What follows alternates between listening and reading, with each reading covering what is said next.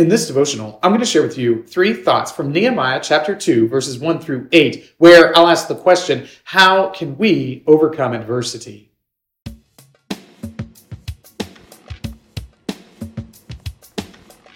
Nehemiah chapter 2, verses 1 through 8 says, "In the month of Nisan, in the 20th year of King Artaxerxes, when wine was before him, I took up the wine and gave it to the king.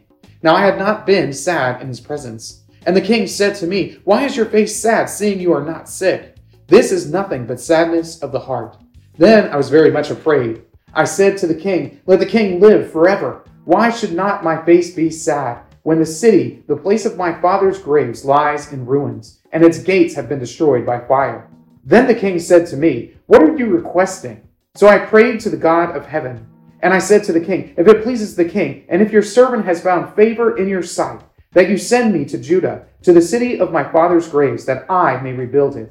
And the king said to me, the queen sitting beside him, 'How long will you be gone, and when will you return?'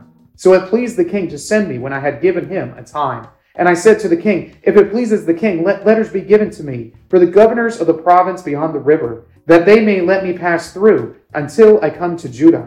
And a letter to Asaph, the keeper of the king's forest, that he may give me timber to make beams for the gates of the fortress of the temple, and for the wall of the city, and for the house that I shall occupy.' And the king granted me what I asked, for the good hand of my God was upon me." Adversity comes to all people, and we never know exactly what sort of form it's going to take. In Nehemiah's case, the adversity was he had this good thing that he wanted to do, help Jerusalem rebuild its walls, but he didn't know if King Artaxerxes was going to let him go or not, or even permit this great project to take place. After all, Jerusalem had a little bit of a reputation for rebellion against foreign kings. But even though Nehemiah had fear about this great challenge that was set before him, he still did what was necessary to accomplish the grand task that was set before him. With this in mind, here are 3 thoughts from Nehemiah chapter 2, verses 1 through 8, answering the question, how can we overcome adversity? Thought number 1, opportunity. Anytime you're in adversity, it's also an opportunity.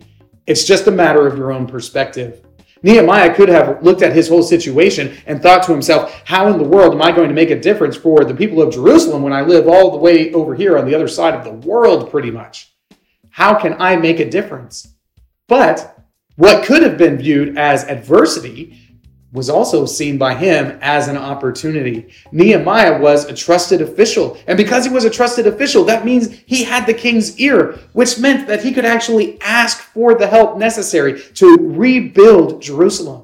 So what we need to ask ourselves when we find ourselves in a situation that might be considered adversity, what kind of opportunities lie within that situation that God might be preparing us for something even greater in the future? Thought number 2, prayer. When Nehemiah was scared, as he would be in this scenario, after all, if you make the king mad, it's simply a swing of an axe to remove the problem. He prayed. He was afraid, so he prayed. And when we find ourselves in adversarial situations, we need to pray to God and believe that he will hear our prayers. We need to pray to God and ask him help, because we don't know what the ultimate outcome of our adversity might be. We don't know what sort of opportunities the Lord has planned for us as we travel through difficult situations. So we pray to God and believe that he ultimately is going to work out his purposes, even through things as mundane as everyday life. We pray to God because we trust that he ultimately is in command of all existence, that he is working out his ultimate purposes in the world for his glorification and our good. So we pray to him, and we believe that as he answers those prayers, he makes the most of all our situations. Thought number 3, trust. Nehemiah ultimately trusted God. He trusted that this scenario that he heard about, that Jerusalem's walls were tattered and that the city was ashamed, really. He trusted that the Lord was as ashamed about this as he was. He trusted that the Lord wanted something greater for his people, for the city that held his name. He trusted that there was something greater that the Lord was going to do in this circumstance. After all, the folks from exile were returning. The 70 years of exile were up, and it was time for the rebuilding of the city and the temple. So Nehemiah trusts God. He trusts that the Lord placed him in the particular scenario and situation that he was in so that he might play a part in this grand project for God's ultimate glory. The Lord frequently works out his purposes in the ordinary and in the mundane. We trust that as we experience life, as we go through various trials and difficulties, that the Lord is working out his purposes through those things as well.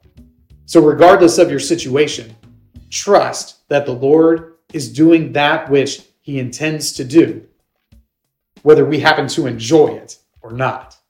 These three thoughts come from the assigned reading of Nehemiah chapters 1 through 4. If you'd like to read through the Bible with me, you can do so by subscribing to this channel, by clicking on the link in the description, or by joining the Facebook group Through the Bible, where we are reading the text of Scripture together.